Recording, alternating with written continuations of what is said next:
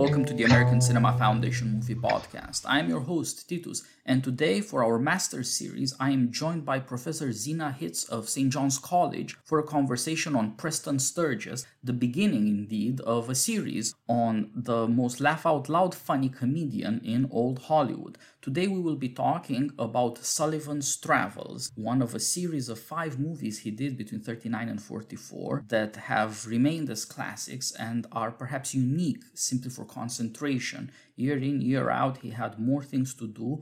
He was the original writer-director in American comedy, and perhaps nobody matched quite like he did physical comedy with witty dialogue. Professor Hitz, I started on this path because one of our common friends, Flack Taylor, who is a part of the American Cinema Foundation, told me about your essay on Sullivan's Travels and the predicament of Americans who have sympathy, compassion, who want to help the needy, as our protagonist Sullivan does in the movie, and don't know quite how to go about it, and end up as comically and as tragically as he does. So first of all, thank you so much for joining me. Please introduce yourself for our audience and tell me about Preston Sturges and Sullivan's Travels. So I teach at St. John's College, which is a small college with a fabled great books program. And what we do there is we teach primarily through conversation, approaches to perennial human questions, the deep human questions, through reading and conversation. So that's what I do with most of my life. I sit around tables with college students and talk about the deepest things and read the great books. Now, it's worth mentioning that this film actually is one that I have watched and talked about with students, and I thought it was perfectly suited for that, and it was. I talked to the students who volunteered in the local community. That we have a club on campus that does that. They were captivated by this movie's account of how difficult that is and the real barriers between social classes and the barriers to practicing one's compassion on the poor and the needy. So that was one way in which my work intersected with this. I also wrote a book. It's just coming out now called Lost in Thought. And it's a book about intellectual life and why it matters, why learning matters for its own sake and not just for instrumental reasons. I talk about especially the ways in which learning promotes an inner life, a way of being human that creates resilience in difficult circumstances, such as the ones we live in now. And I also write about the pull that happens in many who live an academic life. It feels like a useless life, removed from the world of suffering. And I make the argument in the book, as well as in some of my essays, that in fact, intellectual life can be a form of loving service to the poor and the needy. That's a version of the insight that Sullivan has at the end of Sullivan's Travels about the work of comedy. So I discuss the film in the book as well as in the essay that you read for Modern Age a couple of years ago. Anyway, I'm delighted to be here to talk about this incredible, profound, brilliant, hilarious movie. Then let us get on to our conversation. But first, please run us through the plot to introduce our audience to the outline of the story, which we'll be discussing at length. So John L. Sullivan is the protagonist. He's a filmmaker from a wealthy background. As the film opens, he's trying to persuade the executives at his company, his handlers, that it's time for him to make a serious film. He's made only comedies, but it's the Depression, it's the 1930s. And he wants to write something that really reaches out to the poor and the needy and captures their suffering and its urgency. So he's trying to persuade them to do this, and they're refusing. They're afraid a serious film won't make money. They want him to keep making light comedies. It emerges that, of course, he's from an extremely privileged background. He's gone to boarding school. He's never worked a day in his life, passing the film school. So he has actually no experience to draw on in order to make this film. This begins as an argument in the mouths of his handlers to talk him out of making this film that reaches the suffering. But it ends up encouraging him to go on an adventure. So he decides to dress like a hobo, put a dime in his pocket, and go off into the world of the poor, the world of the jobless, the world of the hungry. Much of the film is the hilarious failure of this attempt. He hitchhikes his way one place to another, and he finds his way back in Hollywood and muses to himself that it's impossible somehow for him to leave Hollywood. He meets up with the romantic interest of the film, played by Veronica Lake, whose character is known as the girl. It's part of the ironic commentary on the film industry that the movie is presenting. And finally, the two of them go out on this adventure together. They're followed by a mobile home run by his handlers with sandwiches and coffee and film to bring his adventure to the press immediately. And they too play hilarious roles in his inability to escape. Finally, he and Veronica Lake, the girl, make it out on their adventure. And at that point in the film, we get a montage. We get a series of images of the adventures they have in soup kitchens, eating out of garbage cans, and so on. At the end of this media adventure, as it turns out, it's been filmed the whole time and photographed and published in the newspapers. He decides to give out cash in large amounts as the finale to his adventure. He's robbed, beaten, stripped of his boots, which have identifying information in them, thrown onto a railway car, and left for dead. He wakes up. Everyone believes, because his boots were found by the railway tracks, that he's dead.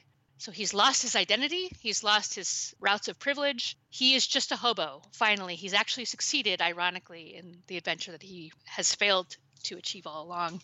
He's sent to prison because he does not behave as a compliant hobo is meant to behave. He acts like a rich person who's worthy of more. He gets into terrible trouble in the prison for the same reason. The prison is an ugly, brutal place, full of violence and suffering and poverty. It's at the prison he attends a showing of a comedy for the prisoners. A local church shows them a comic film. And he hears the laughter of the prisoners, and he understands for the first time how much comedy means to people who have nothing else. Through a series of twists, he makes his way back out of the prison, but he keeps this lesson with him with which he concludes the film, that comedy is something that ordinary people need, and he's found his way of serving the poor through the production of comedy. So that's the plot of the film.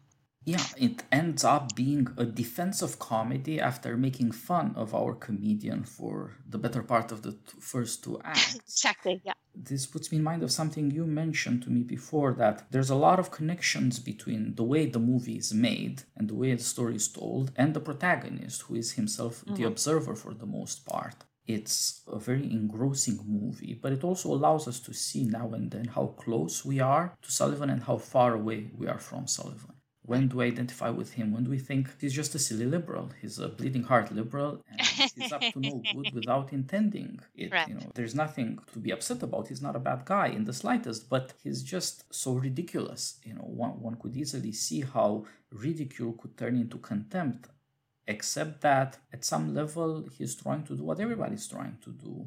Right. Achieve some fellow feeling, some kind of friendship with other Americans. That, however silly he is not at all silly, and we all know not to laugh at it. So even before we get to the fearful third act, there's much to be said for the serious undertones of the story. It's an American picaresque, and American picaresques are always about what does it really mean to be American, which way is progress tending, and so forth. You know, it's like Mark Twain's Huck Finn or any number of other perfect wonderful... analogy. Yeah, that's right. Now, the story itself, there are really 3 trips. Sullivan's travels are adequately in the plural. First time he goes out alone, second time he goes out with the girl, third time he not only goes out alone, but unwillingly, so to speak. Right, that seems right, yeah. And they seem to be stages in his acquisition of self-knowledge. That's right. And the very fact that there's a third act shows how this is serious as a comedy. He should be triumphant. He has learned his lesson. He will get his way. There will be even more success. The press has sold him to the nation. America loves him. He's got a great girl now. Everything's going to work out. But everything, in fact, does not work out. Everything goes to hell in a handbasket. And we see a southern jail, the chain gangs. We see black people in the South, in the church singing spirituals. Pharaoh, let my people go. All of a sudden, we get this other view of seriousness that we had long been looking for, along with Sullivan, without really being ready for it. In a way, the fact that it comes by surprise, as you suggested, a strange accident in the plot ends up with this guy in jail. There's a turn. So is that coming? So it is wonderfully constructed, and we'll have to try to go through these different stages. Now, how do you think about Sullivan in the beginning? What sets this guy on the road and through these comic hijinks that themselves film like comedy? He's being chased through the streets and fields by this van, modern living, a mobile home. All American homes are mobile homes. That's true. One thing I'm just struck by in hearing us talk already is that it is, I think, a serious film with serious reflections, but it is a comedy, and it's easy to, because of its depth and richness as a reflection on this piece of human life, the desire to be compassionate, the desire to help others, the desire to fit in to a community in a way that's authentic. Despite that, it's a hilarious movie. I mean, it's extremely funny. The dialogue is incredible. The slapstick, as you say, classic Preston Sturges, mixes with the witty dialogue in a certain way. Just for listeners who haven't watched it yet, it's a tremendously entertaining film from start to finish. I'm realizing we're making the film sound like the sort of film Sullivan wants to make at the beginning: weighty, ponderous, serious. So I think that Sullivan at the beginning is like many of us in the middle or upper classes who knows about suffering from the media. You know, you read a newspaper, perhaps by chance while doing your shopping, you meet a homeless person or you see one while you're driving. You have this moment where you realize that somehow your world is not all there is. Your beautiful Hollywood villa with a swimming pool and adoring handlers who will do whatever you want so long as you make the millions of dollars, as he does. You know, this seamless world where everything goes your way is not the whole picture. It's the picture really for very, very few people. So he has this very human moment, I think, and he thinks, well, what's the point of making silly comedies in a world like this? A world where there's soup lines and homelessness and desperate people wandering from the Dust Bowl in any way they can with their entire families. What's the appropriate way for me to respond to this? I should be able to. I'm wealthy. I have a mouthpiece. I'm a filmmaker. What do I do? So his first instinct is to be weighty, ponderous, serious, theoretical. They're watching at the opening of the film an allegorical account of the struggle between labor and capital, lived out as a gritty black and white sequence of a fight between a hobo and a railroad bull. Their violent struggle is meant to depict the struggle between capital and labor. Sullivan's trying to persuade the company to make another film like this that he's written. I think it's called When the Darkness Falls or something hilarious like that. Yeah. In that, it reminds me a bit of the ironic use of suffering in Annie Hall, right? The sorrow and the pity, right? So when the darkness falls, it's a bit like the sorrow and the pity. So that's where he is beginning, I think. Yeah. Yeah, he's a very self-serious kind of guy, and in a way for the right reasons. He's aware that other people don't have it. Right. They don't live in what Woody Allen calls champagne comedies. That's right. Everything happening for the best in the most beautiful of all penthouses. Exactly. But he also wants more out of the movies. He wants the movies to give him a certain power, right? He's not just looking to help out the little guy, he's looking to do it through the movies. He thinks that he'll change people's minds. He wants to promote from poet to prophet, let's say. Yes, that's right. One of America's preachers, and there are always many of those. Yes, to reform people, transform the moral consciousness of the nations, and finally give us that equality, that togetherness that we want. And of course, it's usually people who are not really like the rest of us who want so badly to be like the rest of us. Yes, exactly. Yeah. And it makes sense, celebrities want to be loved by us. In a way, they depend on us. Right. Directors are a step removed since they can concentrate more on achieving an effect and seeing us laugh and cry as they wish us to laugh and cry. And that grasp of psychology seems to give him this idea that he could really achieve more. That's right. Make the grapes of wrath, something like that. Right, exactly. So there is this desire in him to be more than he is, to achieve a power that would really not make us all equal, but would make him the prophet and we, Israel, following him, so to speak. Yes. He wants to be our Moses. And that's a strange thing, but typical somehow of democracy, that anyone who looks at how great America is, the continent-spanning world historical nation, kind of gets this sense, like Lincoln would say, the almost chosen people, aren't we? Yes. And we need leaders to match. We need somebody who can take this capacious view and steer us. And instead of having this grandeur, you get exactly the stuff he's trying to escape, this slapstick comedy. Right. As you say, he gets out of LA, and by a series of mishaps and ridiculous events, him the butt of all jokes, he ends up in LA without realizing it. That's true. He can't direct things anymore. He can't make things happen as he wishes them to happen. He doesn't realize that the equivalent of a director's power is a tyrant. Right, that's There's a difference between stories, between makings and doings, between telling stories and telling people what to do, for example. No, I think that's right. I think it's something that you see very commonly in our culture, and I suspect also in European culture, actually, and maybe around the world. A sense that one's role as a person with a mouthpiece, whether it's an actor, an actress, a film star, an author, anything like that, a musician, you have to somehow utilize this to improve the world. It's not, I don't think, an evil impulse. I think there's really a grain of something very worthy and human in it, but it does have this tyrannical aspect. That is, what you're expecting to do is to shape the minds of others by your superior understanding and insight. And that's not really how, especially America, is supposed to work. America's meant to be an egalitarian society where we work things out together and not where one wise person ordains from on high the sorts of things we ought to think and believe and feel. So he is in a tension that I think many, many people that we see are in today, perhaps in every age. I don't know how eternal it is, but it's close. It's at least something of our times that's deeply, deeply built in. Yeah, and I think the epidemic has revealed this, right? However, many celebrities are trying to show us that we're all in this together and they're going to pick up our flagging spirits. Yes. There was a wonderful British video of all of these people who were genuinely suffering, saying, "Oh, thank you, celebrities. We couldn't have done this without you. I'm facing joblessness and my children are hungry, but we're so glad you're with us." That's another way of mocking from the other side, so to speak, this type of impulse, which again has a worthy instinct, but has also things which frankly can be sinister. That's not brought out in the film so much. It's more silliness. In a way, I prefer that. I think mockery is sometimes more effective than a more serious critique that gets to a more vulnerable point of people who are involved in this sort of thing. Yeah, Sturges is obviously in no way angry with Sullivan. Amused, That's right. Sullivan is the kind of director that makes a director like Sturges shake his head and laugh. Right. There's something even charming, at least endearing, in the presumption that you're going to go around America and finally meet the people, tell their story, and just change their lives. Yes. since that's what the movies do, right? In the movies, we see our lives, but different. That's right. That's right. So, I wonder, truthfully, and I studied this at one point, although I can't quite remember my results in the sieve that's my mind, but I suspect Sturges identifies to an extent with Sullivan. Sullivan may be an exaggerated version. I think Sturges had actually a genuinely adventurous life and a background of some variety, but there's a touch of this too. Otherwise, I think he couldn't have made this film, which turns out to be the sort of film that Sullivan wanted to make, a comedy that somehow exposes the world of suffering, which the rich and the middle class don't see.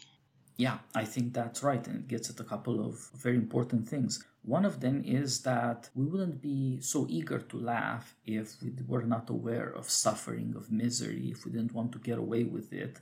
Yes. But in a way, comedy is truer than anything else in Hollywood, because Hollywood is all about happy ends. And in comedy, we understand that in a way they're made up, but in a way, that's what comedy is. Sometimes it does work for the best. Sometimes even the accidents go your way. And that's part of a world that we tend to forget when we obsess too much over antagonism or adversity, partisanship, or just things going the wrong way for a while. So I want to add something to that. This is something I've only half thought out. It's something I'm trying to work through in the back of my mind along with my other projects. There's something contemplative about comedy. It's a way in which we can step back from something and see it for what it really is and enjoy it and appreciate it without having to make a commitment to try to get something done. It's part of the value of comedy that it permits self-knowledge, self-awareness, and a kind of contemplative musing on the way things are. I mean, Mark Twain is in a way the perfect example of this in something like Huckleberry Finn. It's a contemplative book in a certain way. Is it demanding change? Well, in a certain way, I suppose it is. But it's also just allowing us to sit back and look at who we are. And it's hilarious. That's a really crucial human activity, to sit back and laugh, and in your laughter understand something that was hidden from you when you were being so serious. Yeah, I think that's right. There are these different points of identity between Sturges and his protagonist, Sullivan. One of them, as I said, is that everybody's in the comedy business. Right. Sometimes the breaks to go our way. But then there's this thing that you mentioned, that poetry is done in the element of the beautiful, of image making, of storytelling. But there's a difference between tragic and comic heroes. We don't have to look up to comic heroes. Right. It's a more relaxed posture, all in all. We don't have to admire them so much. We have to like them just enough, as it were. Sly scoundrels will do now and then. They Yeah. don't have to be Superman. And that is indeed likely to encourage us to take a closer look and at the same time to be a bit critical. That is to say, we don't have to try so hard to wish everything to be the best and then everybody to be the best, because Right. otherwise, of course, that bad, tragic thing is going to happen. There is also this advantage that comedy has, that it makes the world bearable because it's amusing. Yes, There that's are bad things, but some of them you have to laugh at, and in a way to remove from bad things their power to take over the imagination and the mind and to that's scare right. you. That's right. Bad things that you can laugh at are less dangerous to you. That's right. Unlike FDR, I believe we have much more to fear than just fear itself. But I think he was on to it. We do sometimes have to Right. fear itself, the very consequences of that Right. passion taking over the mind, making people seem more puny or more dangerous than they really are, making us hateful or contemptuous when we shouldn't be. Right. Comedy makes us sovereign in a way. And Yes. that's a very important thing that we shouldn't let go of, because it is part of the ground of equality in America. That is, nobody is too good to be made fun of. Right. Yeah. Even Lincoln made jokes, because this is how America works. Well, and I think there's something to, we're veering away a little bit, and you can bring us back to the film in a second, but there's a moment in Children of Men, which I think is a spectacular, serious film, not a comedy, but truly a profound commentary on the sort of world that we live in. The character, the old aging hippie who's played by Michael Caine, is being murdered by thugs, and he's playing a silly joke the entire time. And I find that scene incredibly moving because it's in that joking, he's somehow above his murderers. He's kept his dignity in the face of these people that are really treating him in the worst way that you could treat someone. I think of that because I think of the ways in which laughter is such a source of strength, and that the comic mode, it's a mode of real resilience, not just distraction. Yeah, someday I'd like to understand all that. Yeah, somehow we understand that our capacity to laugh at things means that we are not fully overcome even by terrible suffering. That's right. There's gallows humor, there's graveyard humor, Right. there's humor in the face of tragedy, presumably precisely because we wish to insist that we have not been fully brought down. That's right. We still have the capacity to observe and, in a way, to see that there's something ridiculous about things, either because barbaric behavior is, in a way, ridiculous or low, or in another way, because some things are just accidents. Right. You don't have to take them all that seriously to think that failure is predetermined, as it were, or inevitable. So there's a kind of intellectual side to humor. That's right. Even when we can't take control of things, we can understand them. That's right. That might be Exactly. enough to keep our cool. Exactly. Yeah. More than making us powerful or fixing things, it Right. helps you keep your sanity. That's right. And that's sometimes what you got. It's certainly where you have to start. Right. So, in all these ways, indeed, Sturges has to root for his protagonist and, admittedly, to educate him by the school of hard knocks, which is the only way Yes. Americans will learn. But it's reliable and very, very I funny. didn't know it was just we Americans who learned this way, but I'm happy. Well, it's experience, practice, doing it for yourself, doing it That's your own right. way, not Sure. accepting authorities. That's right. being Well, skeptical. our real schools are worse. That probably has something to do with it. The best schools we have are schools of hard knocks. St. John's, which is a good school. So, there may be a match there, right? Yeah, but It's, even St. John's is kind of a school of hard knocks. So I think you're right. I'm going to take the insight to my people. And so we should indeed, even in very practical ways, learn from Sturges. We shouldn't take youthful idealism, even when it is silly. We shouldn't take it harshly. We Right. should try to kid it. We should try to point out some of its ridiculousness, some of its absurdity, while pointing it in the right direction. At the end of the day, John F. Sullivan and Sturges have to aim at the same thing. Right. Because indeed there is a lot of trouble in America, and there is a lot of reason for people to be very scared or very angry or both. That's And right. so that has to be dealt with somehow. There is a public duty involved in storytelling, but it has to be a more dignified form of the storytelling. I have in mind what you said before, that in the democratic age, throughout the world, you have celebrities who are hard at work to convince us that the only thing they know for sure isn't worthwhile is what makes them famous. That's They right. should be moralistic, they should be activists, they should be political, they should be Yes. compassionate. Anything but singers, dancers, movie people, what have you. It's Just a real because- diminishment of the real value of their talent. I mean, music and dance and film are crucially important. They're not mere entertainment. And in a way, it's very, very funny. You can Right. imagine, on the one hand, you have people chasing after musicians to get a sight of them, to ask for an autograph, or just to swoon over their songs. And on the other hand, the musicians protesting that they have very moral things to say to you. That's You are here for the pleasure, not the morality. right. So, human beings are strange that way. And at least those artists who have the potential to do something worthwhile for us as human beings, they should have more confidence in it. And it turns out that they can't have that confidence unless they square with a few things. That's why the School of Hard Knocks is necessary. And in his first trip, Sullivan fails to learn the big lesson that leads him to a lot of suffering at the end, but he does seem to grasp that his notion that you can just hop on and events will fit your wish, because let's face it, he's a somebody, is not the case. He begins to be more all-American. He has to work like a hobo for some ladies in their yard to get some food and a night's rest. But that then turns out to be very silly, because the women, let's say, have a prurient, if all too natural interest in him. He has to run in the middle of the night, out the window no less. This is not what he expected. He wanted poverty to be more honorable and manly work to be more rewarding in a way. As though the sight of a manly man might not be attractive.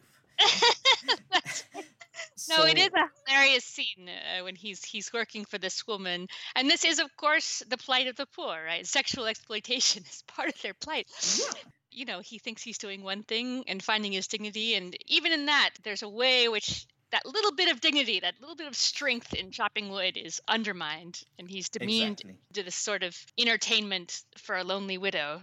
I was looking for the passage where I have the screenplay here, but I may not be able to find it. The failure of one of his trips, perhaps the first trip, he's sick at home in bed, and he says to the girl, everything keeps bringing you back to Hollywood. It's as if the world is saying, you're a phony. And it's so poignant. And you're right that his education's already begun. He can see that he's not succeeding. And he sees that even when because he's very resistant to have these handlers follow him in the motorhome. He sees that already. He can see that something is corrupting his original impulse. And he's trying to get away from it, and he can't find a way how. And I think he can't. I think he's discovered a reality that the second trip with Veronica Lake is no greater a success than the earlier trips. Get some good shots out of it, some good images, but he's never able, until the third act, to escape his own phoniness and his own fantasies of what he thinks he should be doing, and the kind of patronizing diminishment that is always a live possibility with any kind of charitable action that moves between the social classes. Yeah, I think that's right. The first part is so comical because he's obviously never had to deal with America before. And he thinks that if he can just get rid of his handlers, who expect him to essentially be taking a luxury vacation with a full press court, of course, in this gadget on wheels, the home and kitchen and the fully mobile hotel. If he can escape them, and he can do that by his recklessness, which is a part of comedy. You have to be willing to be and to do reckless things if you're going to be a comedian. That's the pratfall and the witty dialogue. They are both reckless in a certain way. They are both shameless in a certain way. And that's good enough to get him away from his handlers, but it has a negative character. It's taking these people out of the picture. Putting himself in this other picture, normal America, where people suffer, is the part, as you say, is really, really bad at. In between the two trips, he meets this girl who is really down on her luck and who knows far more about America than he does, because she's had to take it on the chin a lot. She has gone to the School of Hard Knocks. She's a girl from somewhere or other in America who went to Hollywood like so many people, chasing after the beautiful, chasing after that success. And believing that at some level, the beautiful must be good for you. Which is man's natural platonism, you can call it. But she's learned that, no, it doesn't work that way. And in a way, it's threatening to make her bitter. Without realizing it, she needs Sullivan, and he begins to be good for somebody for a living. That's right. She looks at him and she sees somebody even more miserable than herself because he's a hobo. And turns out that he can play a hobo in a certain way. That's right. And that would seem to be because there is something hobo-ish about John L. Sullivan. He is a man without a home. He lives in a kind of Victorian palace, and obviously he doesn't need the butler, he doesn't need the luxury, and he doesn't like it either. He's in a fake marriage for tax purposes. He doesn't have a home. He doesn't have what all Right. regular Americans do have. In a way, he really is like the very poor underclass types because he Right. cannot be a human being to other human beings. He can Right. only be a job. That's what he's dissatisfied with. He's a director, Right. but nobody really likes him. Right. And now there's this girl who might like him, who might take him to be a guy, a fella. But see here, his instinct is, to take her to his rich place and to give her a shot in the movie business. Right. Be condescending again. He Yeah. doesn't seem to understand that the girl wants to do good for somebody else for a change. Right. She resorts to condescension again. Yeah, that seems really right. And I think it's interesting. I hadn't thought about that part of the film before, that he lives his own kind of emptiness and poverty. His family, so to speak, which we see in the beginning of the film, are his co-workers and his servants. They're all people who profit from him. His wife, of course, is the paradigm instance, right? This tax marriage. His only relationship with her is the monthly phone call where she demands her payment. So he also lives a diminished life, and the girl has an interesting role there because it's right. She wants to connect with another human being, with someone who's worse off than her. She knows how to do it in a way that he doesn't.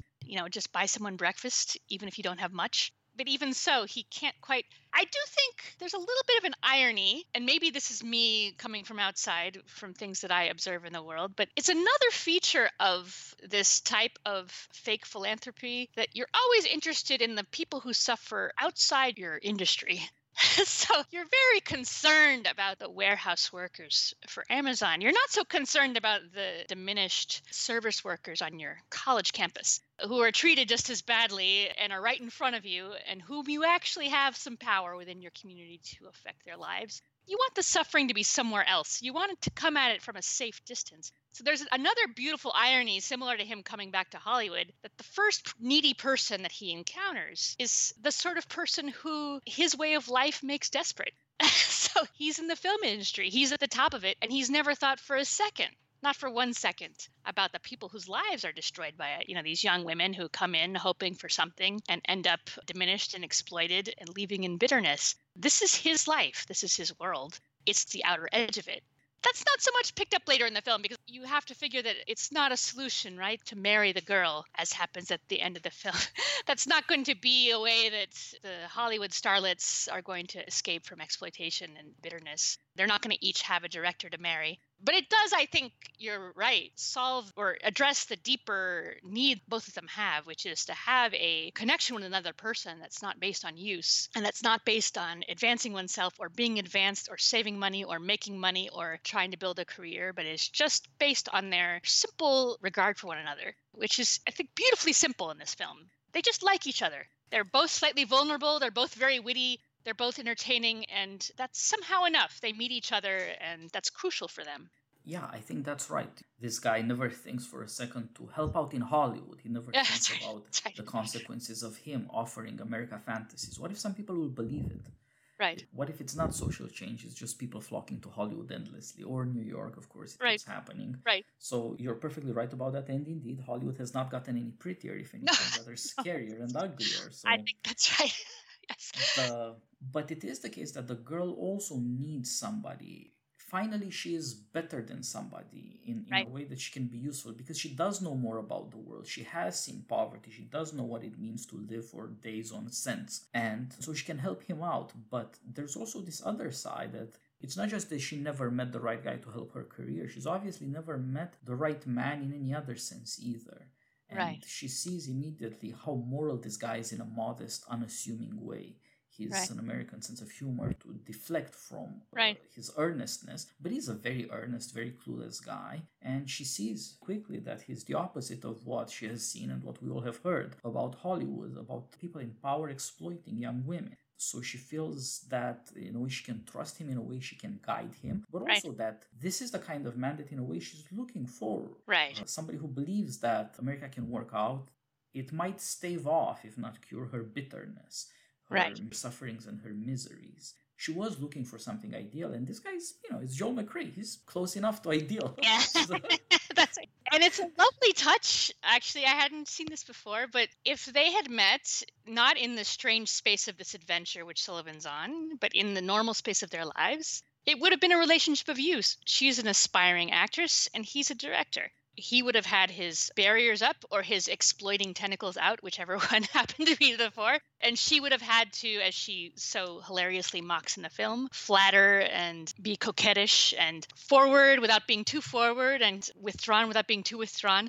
Instead, because they meet in this place of poverty, even though the poverty of one is fake, that somehow allows them to connect at a human level in a way that's independent of their industry. And you're very right that they're somehow able to get out of that mode, even when they discover each who the other is, because somehow he really does need her.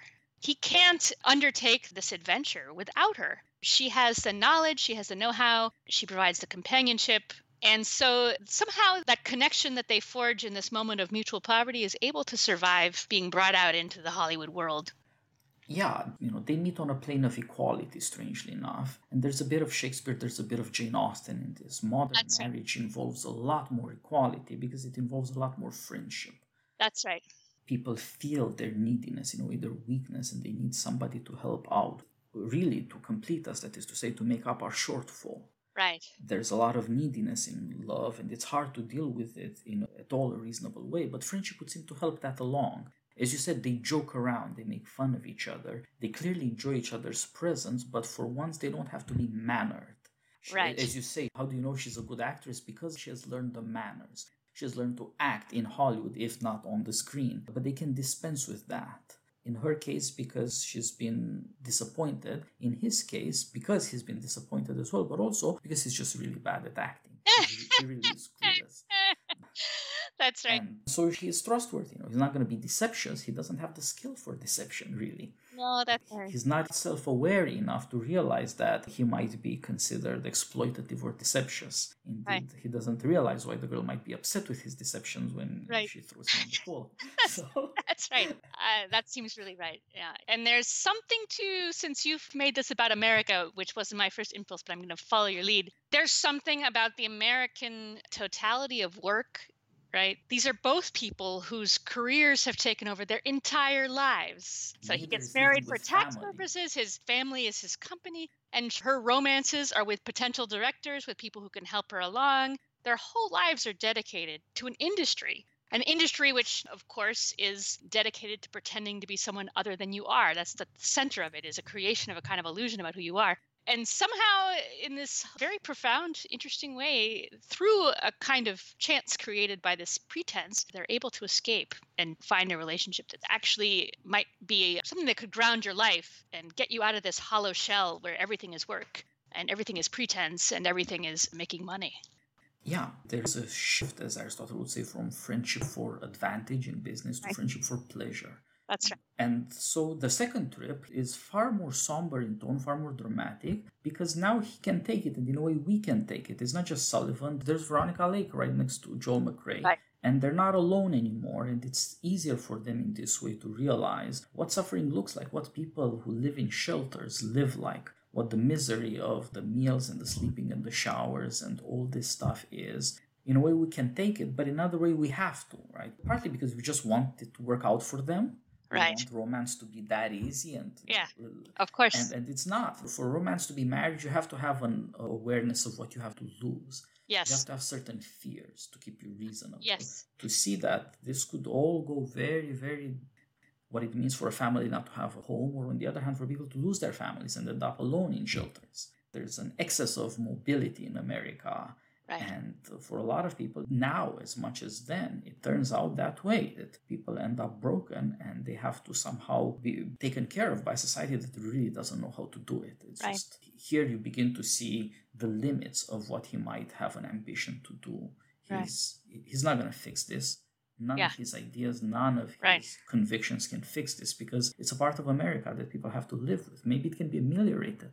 Right. Maybe you can see that these people are human beings, but it's so hard to treat them as such.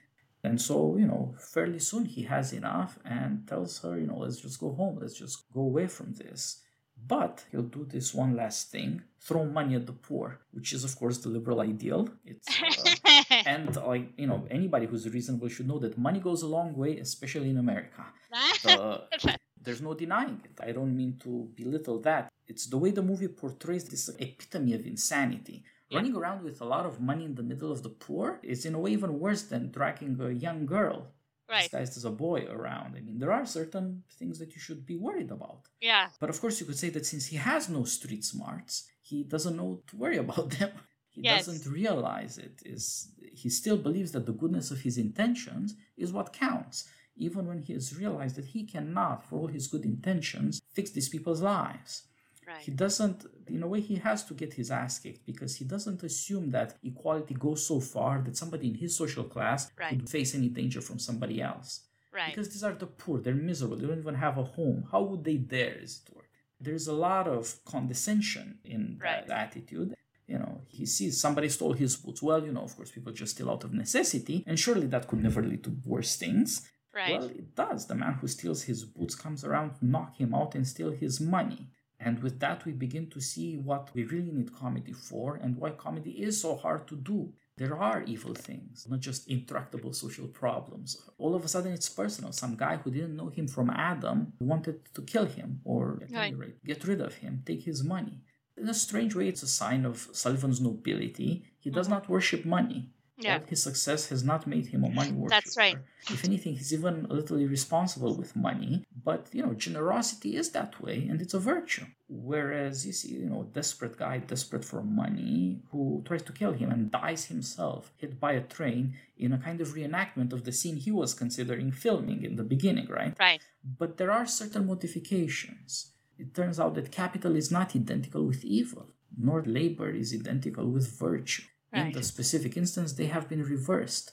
Right. If he's not quite virtuous, Sullivan is certainly not vicious. The other guy is definitely vicious despite his abject poverty. Right. Turns out it's not a badge of sainthood.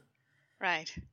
It's something he would need to learn, and in a way that we would need to learn, since in our desire for happy ends and a conclusion where everybody's happy, we do kind of assume that, there's no real danger, there's no real problem. No, there are real problems. Sometimes people are really, really ugly. And this is how we get into this third act, where, as you say, Sullivan loses his identity. In his third journey, he had no idea who he was before in one sense. Right. Now he doesn't have any idea who he is in another sense. He forgot his name. He forgot who he is. Getting the daylights beaten out of him shocked him. So by a series of accidents, he ends up on the wrong side of the law and begins to see what it's like in America for people who aren't respectable. Right. When once that respectability, that presumption of being middle class, kind of well-dressed, kind of well-behaved, shaven, all of these things go away, the suit goes away, well, you can be treated in a pretty horrifying way. It's a correlative of respectability. Those who aren't respectable have it coming. No, I think that's right. And I think even before we get into the third act, which is so rich, that's initiated by his being mugged and beaten and thrown into the railway car. I want to say something about it. I think that it's part of Sturges' incredible brilliance as a filmmaker, that sequence of the second trip, where you have a montage style, so there's less dialogue. It's a series of images.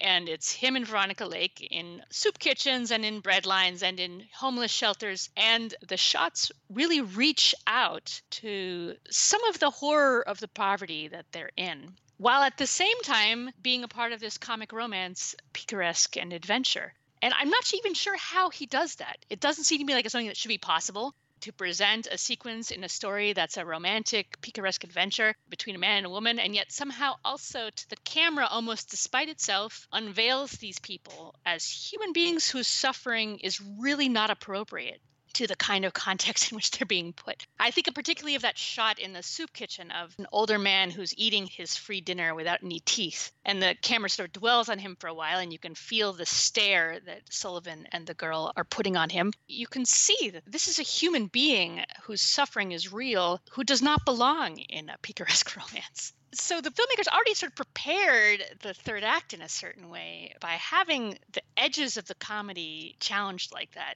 That doesn't take away from the shock, I don't think. I think it really is a shock to the viewer when Sullivan's mugged, beaten, thrown in the railway track, and then that person is himself run over by a train with the boots left to suggest that Sullivan himself was run over. There's a shock at that moment because you haven't seen violence before in the film. Everything's been funny. But it is also a development of the sense that there's something outside Sullivan's view that he's not grasping, even when he's looking straight at it.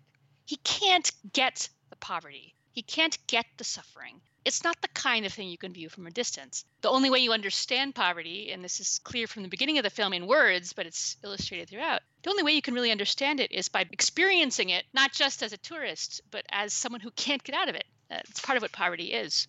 So I just wanted to put that out there because I really think that this is a way in which the film is just absolutely brilliant. It's self-awareness. And it portraying the kind of self-awareness that a good comedy has. You know, you see the comedy and you see the limits of the comedy, and the whole film was always about the limits of comedy. I just wanted to express my awe and my admiration at this incredible filmmaker who is able to do this in images as well as in words.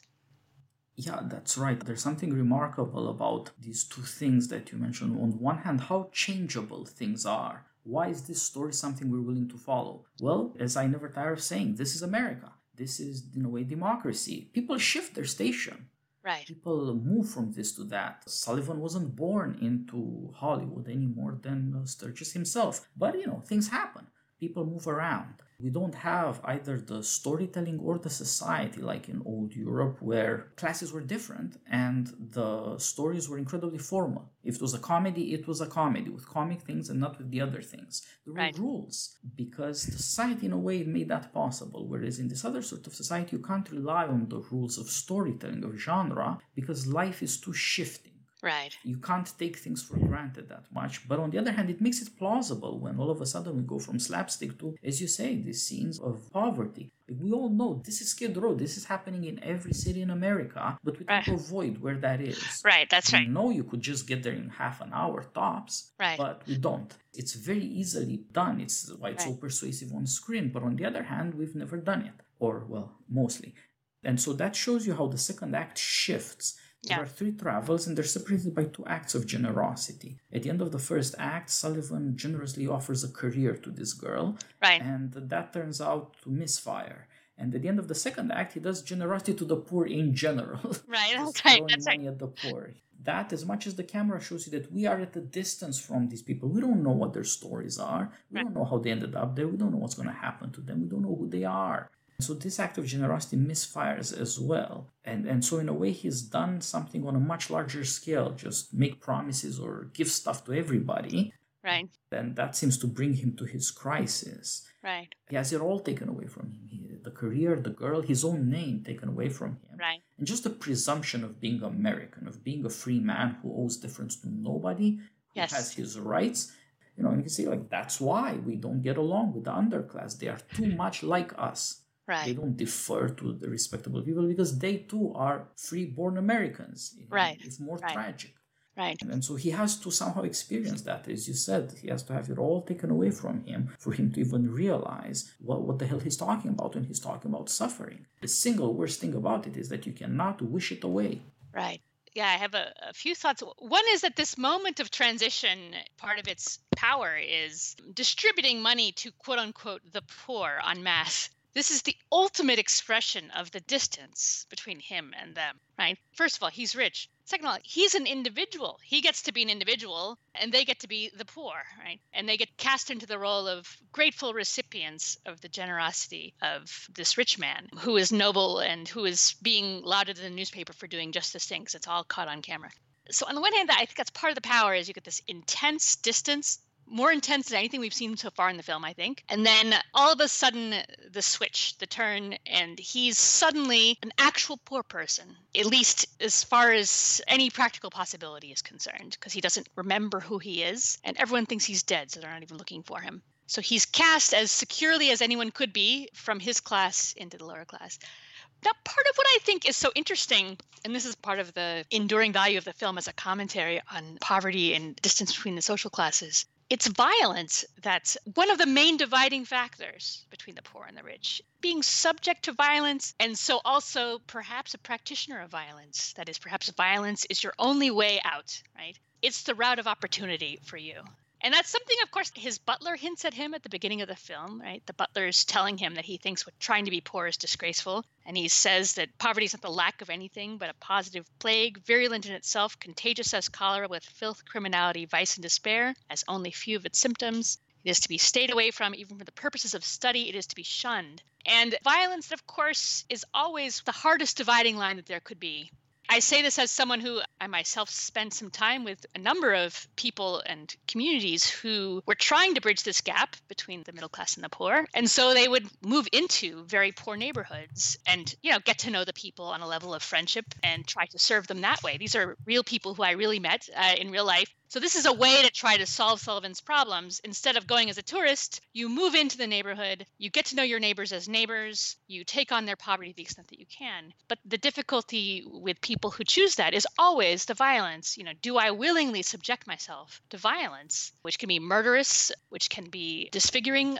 all the things that we don't like about violence. And of course, as the film also illustrates, it moves in every direction. So it's not just, as you say, that the poor people are human beings. Nothing about poverty makes you virtuous any more than anything about wealth makes you virtuous. And in a way, of course, it's easier to be virtuous when you're wealthy because you're not pressed as hard against the wall. But on the other hand, it's something that's perpetuated because your life is worthless as a poor person. So the people in this prison that you see in the third act, they are absolutely worthless human beings as far as the warden is concerned. The worst thing that they can do, which Sullivan does, is to act like you are a human being with some dignity and some rights. If you do that, then you'll be thrown in solitary, you'll be beaten to drive that out of you until you submit.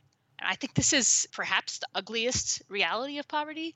You can be treated however anyone wants, and no one will be there to help you.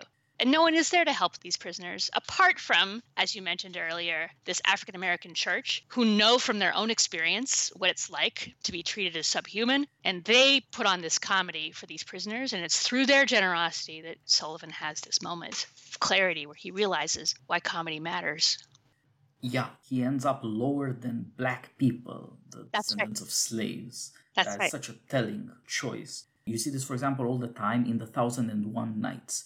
Whenever the stories want to tell you the lowest of the low in the hierarchy of Persian Arabs is the black slave. That's right. And despite what Muhammad says about preaching to the red and the black and the equality in faith, that's the social hierarchy. Black slaves at the bottom, it's the most debased thing there is in the stories. And so also, of course, with black slaves in America. And yet, these are the people who reach out to God. It's this strange situation where the slaves have taken the religion of the people who enslaved them in the first place. They are Christians. Right. They see themselves as the Jews. They see themselves as trying to escape Egypt. Right. And so he finally sees what it's like from the bottom. Right. And in a certain way, from the point of view of these black people, he's Pharaoh, or certainly part of Pharaoh's elite society. Right. And you also see how much these people insist on morality, on mores and manners, even in church. They defer to the prisoners in an ostentatious way. They're going to make room for the prisoners in the first rows because the prisoners rarely get a chance, like sitting in a congregation. Right. He sees for once what it means for people who have nothing or next to nothing to make a community, to make a way of life for themselves. Right. Money goes a long way, but money isn't everything. In a way, money is what separates us because we're rich and poor. We don't have real classes that you're born and live into and come with expectations, manners, clothes that identify you and all that. Right. It's America. Everybody's in jeans. Like 100 years ago, everybody was in a suit, like in the movie. Yeah, that's right. But there are certain differences, and life is different for people who suffer. And as you say, it is violence and the fact that the laws are not your friends. That's right. These differences cannot be wished away for all our decent liberal impulses or all our egalitarian beliefs. It's very hard to face them. You look at this stuff and you blush. And, you should. Yeah. If you think that you're a moral person and you'd like to help people out, you should look at these things and blush. Because it is different when you're poor. It's not going to go away anytime soon. It's not fixable. That's what's so shocking about it all. Yeah. And that's why here is where you see religion, the hope in God come up. Right. Because nothing else will deal with this stuff. No, if you think actually about the time in which this film was made, which was late 1930s, is that right? So after the New Deal, but maybe it takes place a bit earlier, something like 80 years ago. In the intervening time, there's been a massive movement of aid for poverty, programs, initiatives, some of which have done some good. But the fact is, here we are, and who's dying like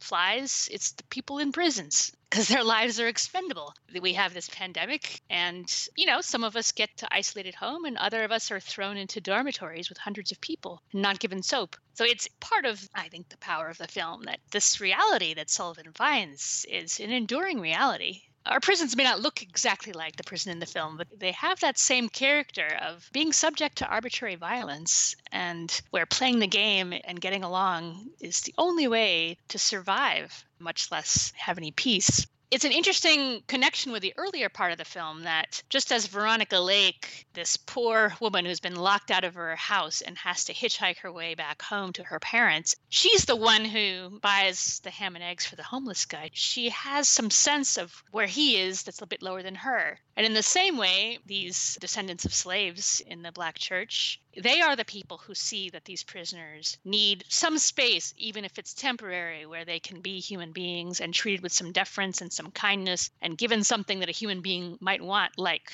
a ridiculous slapstick cartoon to watch. And then we have to imagine what real poverty is. The cheapest good in the world, a slapstick comedy cartoon, could be something that you were deprived of. And you could be deprived of, in a systematic and perhaps even deliberate way, of all the things that could make you recognize your humanity. It's the descendants of slaves that recognize this, and it's their religion and their church, their community somehow. We get a glimpse in that moment, I think, in the church of what it might mean to have a community that's compassionate, that's connected with the poor, that reaches out. It's just a glimpse, and then it disappears. And we get Sullivan making comedies from his Hollywood villa with his beautiful wife, which in a way, I think it's a real resolution. In another way, the tensions are left intact. You do get this glimpse of what it might be like to have a community that's aware of what poverty means and has some commitment to doing what can be done to help them to recover their humanity, even in small ways. Yeah, at the end you do see, as you suggested, this great distinction between the protagonist and the story. It works out for John L. Sullivan because in a way he's learned his lesson, right, and he deserves good things because he's a good guy. But there's no saying that the people who have bad things in prison deserve those bad things. Right. It's just that they're stuck with them. That's right. It's not going to transform that way. And that, in a way, is a lesson of comedy. In a way, it might not be of drama. Comedy has to also show you that some things don't change. All our moral wishes don't make it so. Right. And as you say, what is the difference between today and when Preston Sturges was talking about it? Now the federal government and the state governments own poverty. Right. They pay for it, they administer it. That's right. It's still there. That's right. Take the liberalism of John L. Sullivan and multiply it by the power of federal government unexampled in world history, and it still can't be fixed.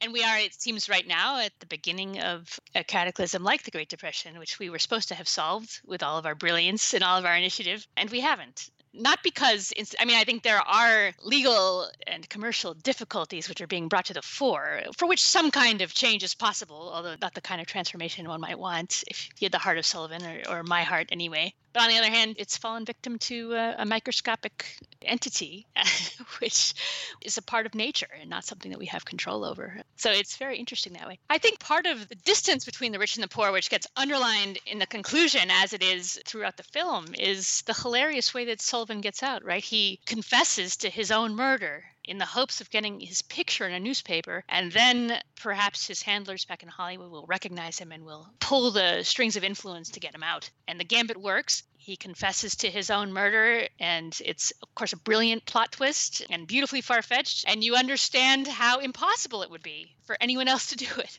This is the way out of poverty. Actually not be from it to begin with. Be gifted enough at storytelling and knowledgeable enough of the way that stories get told that you can tell the right story that will draw the right attention to you, that will pull you right out of the situation that you're in. This is exactly the opposite of the sort of systemic solution that Sullivan might have been seeking at the beginning, where, you find a way of changing the relationships between labor and capital such that suffering is alleviated. It's not that. Only the chance vicissitudes of a certain kind of a story can pop someone out of the lowest places and get them into the highest. That's, in a certain way, a kind of a dark commentary on the American dream, which is, we're supposed to think that, any of those prisoners, however lowly their circumstances, by hard work and by virtue, they could get themselves. It's absolutely false, right? There's no way out. Any display of virtue would be taken as an affront, would be an invitation to further diminishment.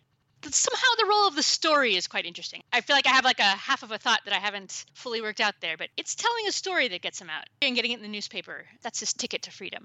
Yeah, that's a very good point, and it's what Sullivan has in common with Tom Sawyer. Great storytelling goes a long way in America. Exactly. It's not just faking it till you make it. Faking it is making it a lot of the time. That's right, exactly, yeah. And he's a storyteller. And so there are these two Sullivans. Sullivan without his name and identity in prison is not really different from other Americans who have been turned into brutes by being brutalized. Right. But he still has his wits about him enough to concoct a way to get out. He can get back to being the real Sullivan. He can't be Sullivan except in Hollywood. As comic destiny, the comic equivalent of Providence in storytelling, kept pushing him back to Hollywood, because you can only be a storyteller where they tell the story. That's right. If that's what you want to do, if that's what you're good at, that's where you should be. Right. Where otherwise, in other parts of America, he's just clueless, and indeed he could be in danger, and he has to learn that. How do you teach celebrities in general that they should stick to their job? Fear. They should know. They should be afraid of the consequences, because otherwise the life of fantasy of telling stories makes you think that anything could turn into anything. I think that's right. Yeah. With the right storytelling, we could solve the social problem. That's Everybody could be rich. So you get, on the one hand, it's so interesting in the first two parts of the film, especially the first part, the limits of storytelling. That is, you can't just tell a story and get yourself into poverty. That doesn't work. The story will somehow keep pulling you back into Hollywood, keep you in the realm of story, and it won't let you get out. On the other hand, that providential force, which keeps him back in Hollywood again and again at the beginning of the film, that's reversed in the third act. He can't get out. He can't get back to Hollywood. He's utterly helpless. And all of the energy that went to him trying to escape Hollywood is now being dedicated to getting back. And oddly enough, it's the story that gets it. The story returns him to the place of stories. Yes, exactly. If he didn't have those handlers out there looking for the story, which is their job, then it would never have worked. Although, of course, it's still true, right, that many rags to riches stories in America succeed in virtue of their stories. You know, we love this story. Americans have always loved it. And so we continue to tell it. And it continues to elevate those people who are able to tell it to the right person at the right time, in the right place, in the right way. So the film becomes quite an interesting reflection on the power of stories and the relation of stories to social class and advancement. Right, it's America. Whether you're Barack Obama or Donald Trump, you should have a compelling story. You should get your book out early, right? That's Americans right. write their memoirs in their 20s or 30s. I was trying to think of a good... Bill Clinton might be the best example, right? We all come from a place called... The Boy from Hope.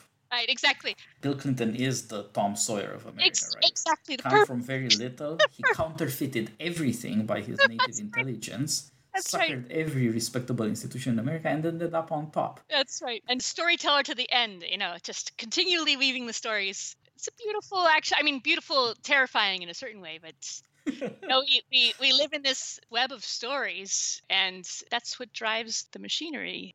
And Noé Sturges is uniquely well fitted for this sort of storytelling. He grew up in glamour, not luxury, right. But he spent his early years under a very strong woman for a mother in Europe. Actually. Hence his European view of certain American facts. Then the certain, willingness to tell immoral truths.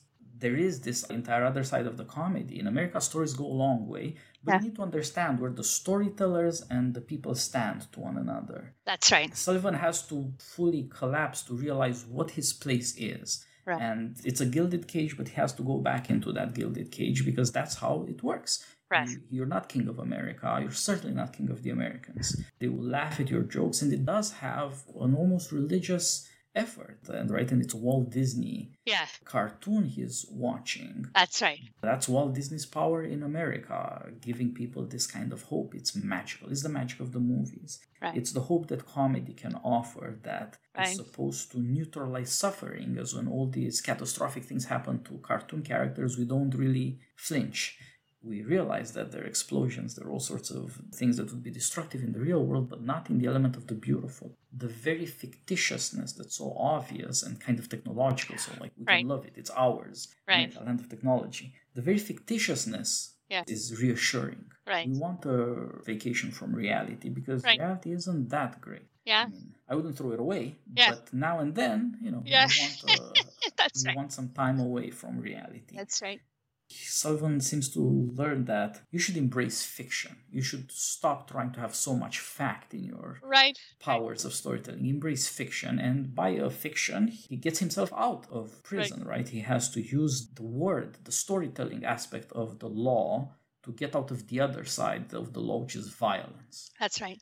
He's tough enough, endurant enough to roll with the punches up until he becomes clever enough to get out by telling this story that he killed himself. And in a way he did, in both that he put himself in that situation unaware, and that he's not quite the man he was before. He's a new John L. Sullivan, as suggested by the fact that he is now free from that wife he married in a moment of cynicism to save some money on taxes. Right. And now he's free of that marriage because the lady married somebody else, the business manager with whom she had connived to sucker John L. Sullivan into marriage and out of his money. Right. So now she stands to be charged of bigamy, whereas before it was plain old adultery, and you don't prosecute that anymore.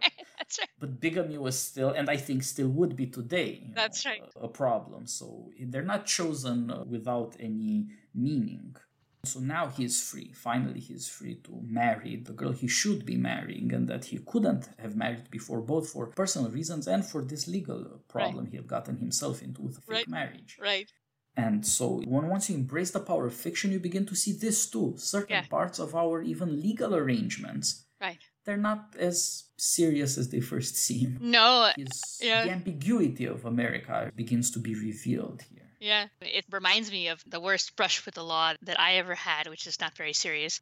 I was speeding in Virginia. I was on a cross-country trip in Southwest Virginia, a very poor part of Virginia, speeding maybe 21, 22 miles over the limit. And I was pulled over, and I got what I thought was a speeding ticket that turned out to be a reckless driving citation, which is the law in Virginia. And once I realized this, I got to wherever I was going, and I realized that I was suddenly on the other side of the law as this nice lady, nice white middle-class lady who's never run into the law in her life. Suddenly I was facing, a criminal record, it's class 1 misdemeanor and points on my record and insurance claims going through the roof. And of course, because of who I was, I knew that there must be a way of doing this. I had to talk to my storytelling consultant. I had to find a lawyer, and I found a lawyer in the local county, and it turned out they'd set up this gambit where the judge would agree to treat reckless driving cases as faulty equipment cases. So instead of the story that I was driving recklessly and over the limit, you get a story that my speedometer was broken.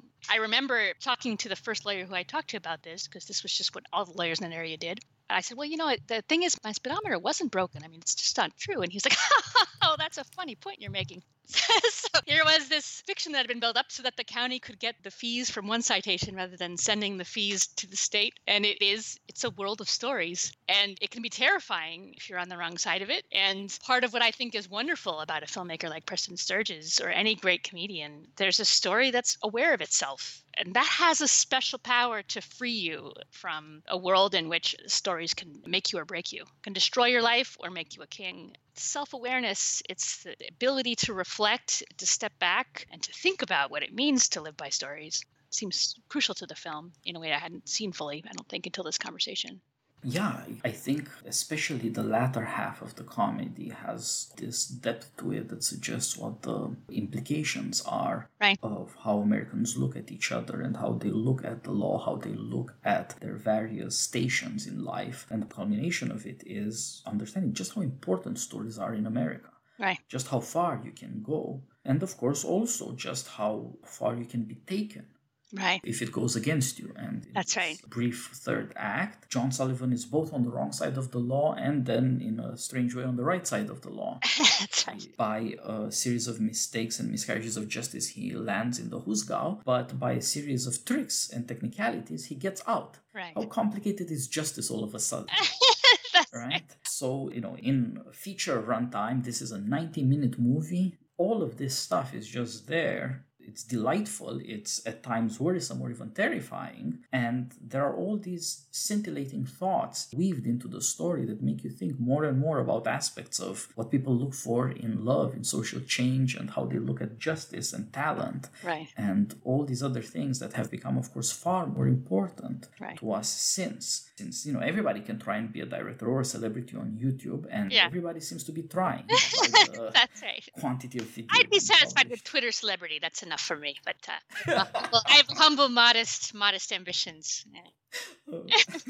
Yes, that in a way everybody is much more John L. Sullivan than they realize these days, because America has democratized even more.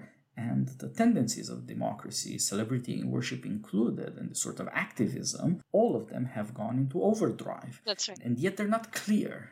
Everybody has a reason, of course, and nobody likes to be made an example of either. Right. But 8 years ago, things were much clearer because they were in a way just beginning. Right. And so there's so much of the Sturgis films, the Sturgis comedies, that's really about what's happening in America and how come we'll have more of it. Yes. America is only becoming more American in Yes. these ways. Yes. So I hope our audience is persuaded that Sturgis has the talent to amuse everyone now as 80 years ago, and hopefully we've added to that some of the thinking in this writer-director's career, what he was going on about and what got him going, what he Right. wanted to Right. look at and why he wanted to show it to the rest of us as well, to share with us something about how we deal with life.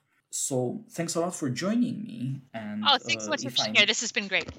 Looking Let's- forward let's to do it again. more Let's- Preston Sturges conversations. Yes. Exactly. We have to do some more. Yeah. And before we leave off, I should tell our audience, you can just go on Amazon and buy Lost in Thought, The Hidden Pleasures of an Intellectual Life by Zina Hitz. Look it up. It's doing well in the Amazon philosophy charts, but it should be a bestseller. Yeah. It's, Thank you.